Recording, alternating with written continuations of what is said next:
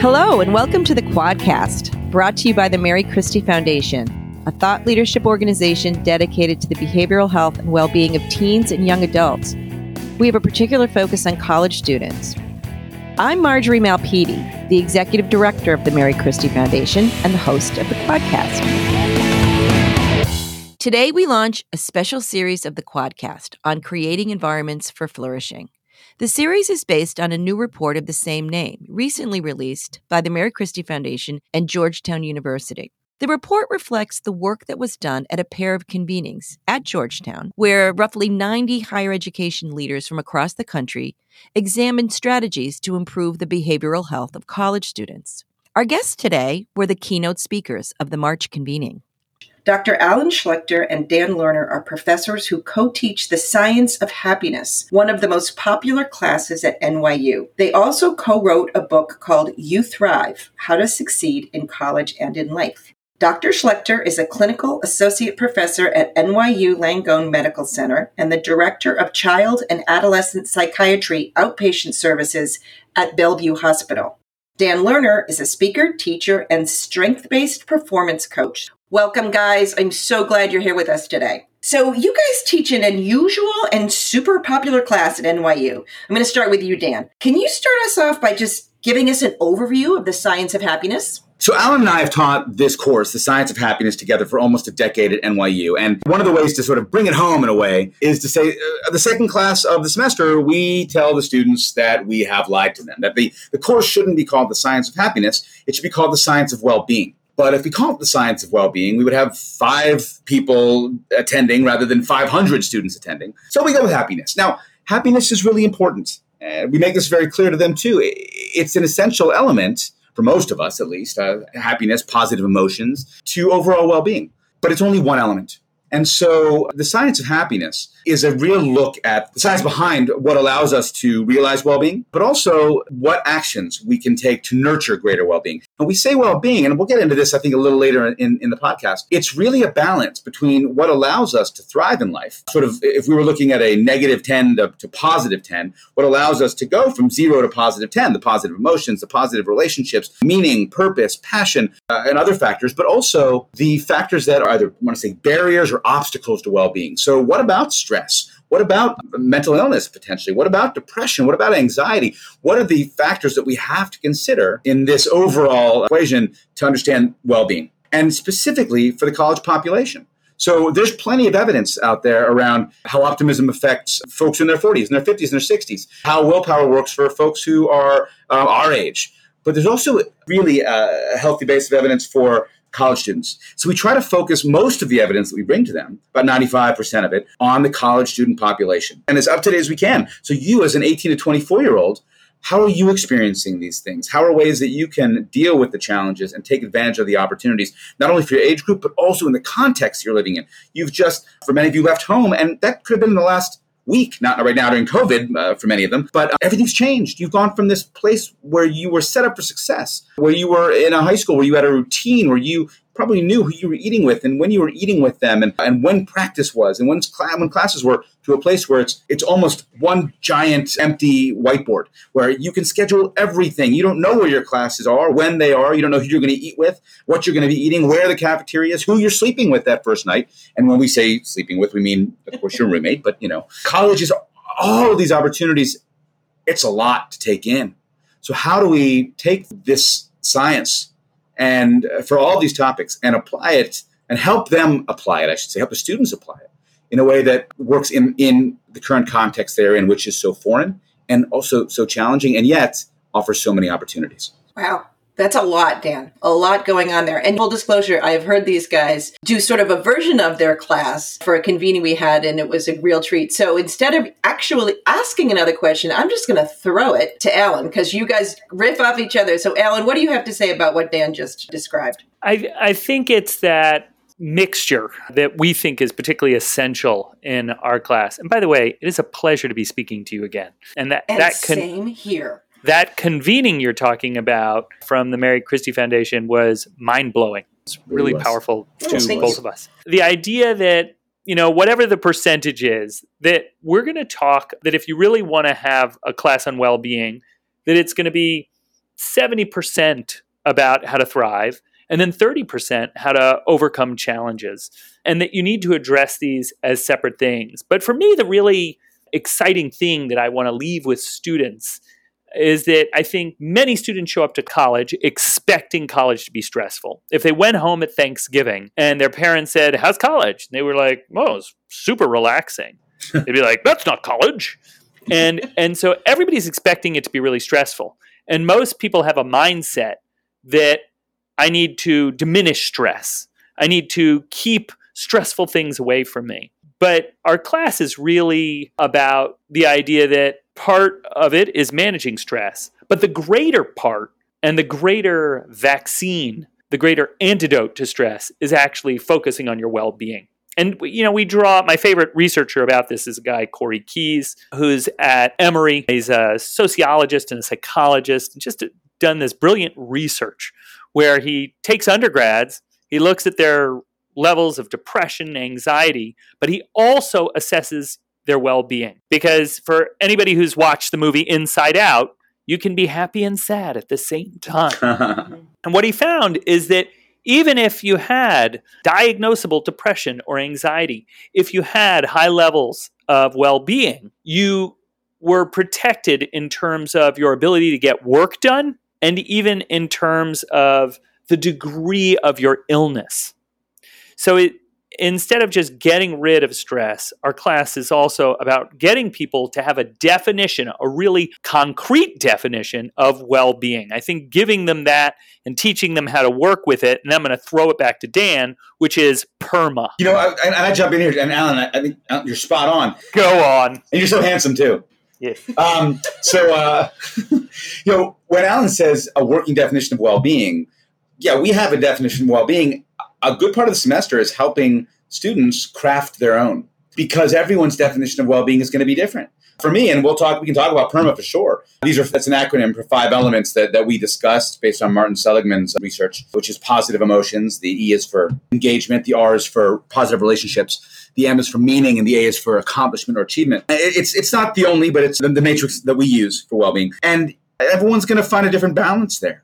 Right? For some folks, for some of these students, relationships are going to be incredibly important to their well-being, and accomplishment is going to be less so. Right? And then for the person sitting next to them, it could be exactly the opposite. Achievement or accomplishment, that is really big when it comes to well-being. And relationships, they're important. They're important, but they're not as much so. So to help them understand what their definition of well-being is, and the fact that it's fluid, because whatever they come in expecting well-being to be, as Alan indicated, it's going to be stressful. How do I manage this? It's bound to be different. There's no way to anticipate what it's like. Sort of like, it's almost like, for those of you out there who are parents, there's no one that can prepare you for what it's like to have that child. And when they turn 6 months, and then 2, and then 4, and then 10, and then 16, my boy's about to be a teenager in 2 months. Oh my gosh. It's different then. So to help them understand that well-being changes throughout the lifespan, to give them tools, to give them the definition that is malleable, and tools that they can use at different points throughout their life. So yes, that's your definition, but it's their definition. Right? How do we help them build that? There's so much about your class that I find fascinating, starting with the fact that it's ridiculously popular. Everyone wants to take this class. So what do you think is the main reason people are so interested in this subject, A? And do you think that the material is what they expected it to be? I've stumped them. I can't believe it. Great question. It's such a great question. I'm still sitting here in awe of your question. Well, I think the first part, we're actually doing a study of the class. And I think there's a lot of debate about what is the connection. And by the way, I think there are multiple connections. I think it depends probably on many different factors and as to why they take the class. But I think the novelty of the class, the surprise of the class, is I haven't been asked that before. I think people are caught off guard by the class, by the idea that they're taking the science of happiness and the degree, just as Dan said, that we're going to give them some constructs, but the amount we push them to look within themselves, to think about that it's a class very much about creating change, changing habits, changing thought habits, changing behaviors, and how much we try to push them as individuals. I'd say, again, spot on, Alan. Amazing. And one of the key things I think Alan's saying is that it's about them. This course is really about them. Yes, we bring science. Yes, we bring the interventions, or 80% of our grades are intervention based. They have to do something like a gratitude journal or use the signature strengths and basically write a 1 to 2 page short response paper to it. What was their experience? But the course is about them. We want it to be, yes, about college students, but who are you sitting in the third row as a sophomore who is concerned about if you're going to be able to get an internship this summer? Who are you as a senior who's going to have to get a job? Who are you as a first year who've been here for a week? How do all of these things apply to you? So as Alan said, push them to work with these topics in a way that's helpful for them. And I think that goes back to the first part of this question, Marjorie, which was, why do people take this course? This course and courses around the country, by the way, that have been popping up consistently, I'd say, for the last decade, in great part is because the demand is rising. If we look at statistics for college, for well-being, for example, the American College Health Association in, I believe it was 2014, had a poll of 16,000 college students. Off the top of my head, it was about 60% of them felt very sad each and every year on campus. But 2 years later, same organization, same amount of students polled, it's almost 70%. So you have this swing, this massive swing in sadness. And the same goes for feeling hopeless on campus. Same goes for depression on campus. It's risen 30% in that short period of time. So I think demand is out there. So one of the big questions that I think we're striving to address more and more is not only what does it mean to be happy or have well-being, but let's understand why we are so hungry for it right now. And students, college students, and increasingly high school students are feeling this pressure from so many different perspectives, whether it's social media related, whether it's expectations. I personally think a lot of it has to do with the speed of things. When I was in my mid-20s, about 20 years ago, I was talking to a buddy of mine. He said, Dan, and he's sort of incredulous. He was in the tech sector. He said, Dan, I think I'm going to be a millionaire by the time I'm 30. And I was like, whoa, that's crazy. Like, I don't think I'm ever going to make that kind of money ever in my entire life. But that was him when we were marveling at the idea that he'd do that when he was 30. Then that I'm going to be a millionaire became 25. And now I think for a lot of students, it's become, if I don't have the plum job that's paying me huge amounts of money by the time I'm stepping foot out of this door, and then if I don't know what I want to do by the time I start college, it's getting earlier, it's getting faster, and the pressure is weighing on students to find what I'm going to put this in air quotes, see as success quicker than ever. That's a real challenge. So having tools to understand, let's define well-being. Let's also define what success means, not for everybody, but for you, is essential. So when Alan talks about those other factors that come into play, by the end of the semester, hopefully they'll understand it's not just positive emotion. It's, what does choice have to do with my well-being? What is willpower? What does it mean to have a healthy passion? And yeah, guess what? You're going to be stressed out. There's no two ways about it. How can I see it in a way that I can use it now when I'm feeling it more than my older brother or sister did, certainly more than probably my parents did as well. But what you mentioned, I think, is so important. And I remember this from having researched your work before, this helping them define their own version of success versus what the society sort of imposes on them. That's part of what you teach them, right? That's right. Absolutely. It's interesting. When I've brought up success, well, both of us have brought up success, Alan and myself, in talks, often I've heard a mumbling response from other professors.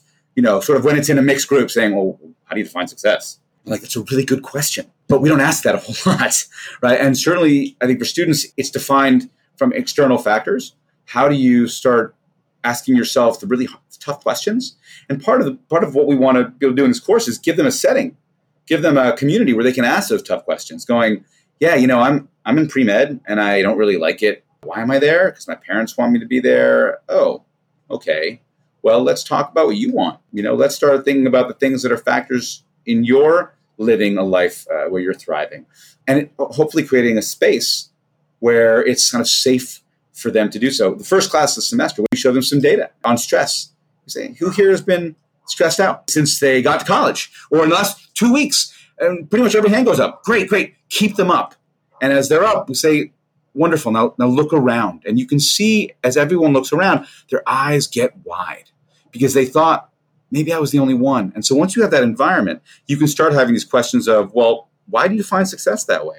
What are some factors maybe you haven't considered or you might want to reconsider with your classmates, and you're hearing them go, oh my gosh, me too. I thought I was the only one. And so the idea, I am not alone, is something we try to cultivate. And I think it's been a huge factor in helping students in this context. You guys have helped so many students throughout the years, and you've written a book. So tell us a little bit about, you said your course is starting tomorrow. What does your course look like technically? I mean, you're talking about doing a remote version of your course. That's my first part of my question. And my second part of my question is really just to talk a little bit more about all the great stuff you've been doing since COVID-19, because you really have been providing resources to students in different ways. So what does your class look like, and what other kinds of online things are you doing and resources are you providing during COVID-19?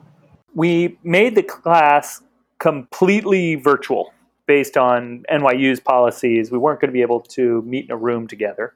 What we've done is really key to the class is also the recitation. And the recitations are normally 25 students. We've gotten extra TAs so that our recitations are now 15 students. Because I actually even less in some cases. I just don't think you can have a Zoom call with more than 12 to 15 people that's going to be meaningful. And I think we are adding in weekly videos from Dan and myself, extra forums for students to talk online, and we've added an extra essay, shifting the work around to make it more realistic for being an online course. But for me, and it's what Dan and I spent 2 hours talking about this morning, was how to acknowledge COVID, how to acknowledge the impact of social injustice, how to acknowledge the impact of racial injustice on our impact and in this class. And we're not sociologists, and we can't fully have certain conversations in the class, but we want to acknowledge the issues, see how far we can take some of the conversations. And the class has always taught Dan and I as much as we've taught it. We always leave going, oh, that's fascinating. Oh, what that student brought up was amazing. And I think we had a surprisingly good class last semester. And Dan had great classes over the summer. And I think we're both excited to see what this semester is going to bring in terms of our ability to engage in, I would call, the more difficult conversations about well-being than we've had in the past. Yeah, when we went from in-person to online classes in the spring after the break, I think that Alan and I both really had no idea what to expect. Given that a warm, engaging, interactive environment is so key to how we teach, and that our students now living in conditions akin to being grounded 12-year-olds, like in perpetuity, we were pretty sure that a Zoom call was going to be kind of awkward. And we really couldn't have been more wrong. I think the first question we asked that day was pretty simple. It was something like, who here's overcome a stressful situation in the past month? And in the chat box on Zoom, it was me. I mean, hundreds of responses. We had about 500 people in the classroom that day. And then we asked who'd be willing to share their experience. And again, hundreds of responses. I will. And so we called on somebody, and someone shared a really beautiful story about her grandmother who had been ill and had recently recovered. And as she spoke, the chat box blew up. That's amazing. That's so wonderful. Please send your grandmother our best, so on and so forth. And I think we realized within the first 2 minutes of that first online class that these students were so hungry for community that it was an opportunity to be able to shape a class to help them find that, help them find time. So the first 10, 15 minutes of each class changed considerably from either a lecture or a quick question to, let's say, for example, in the relationships class, usually the question that we ask is something like, what relationship in your life do you find most fulfilling and why? But when we held the class, it was the day after the first big day of protests. And that was not a question that was fitting. And so the question shifted to, what do relationships mean to you? And the conversation that emerged from folks, in some cases, who had been at protests, folks who were watching them from afar, folks who missed, whether it ranged from, I really miss my friends, to I saw some extraordinary things during the protest that people I didn't know, and now I think about relationships differently, to some people just saying, I'm really lonely right now. And the interaction that would happen on the chat with our students, the support was remarkable. So that's what we're trying to build in now. And one of the things that we're fortunate enough to be able to do is, I think what we've always focused on this is how do we stay current? The students from 5 years ago are not the students of today. The students of 8 months ago were certainly not the students of today, given their experiences. How do we build that in?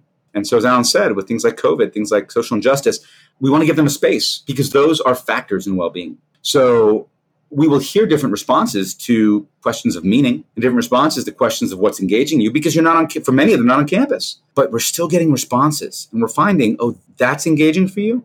You're cooking for your family twice a week and you get to spend more time with them. You're having different conversations.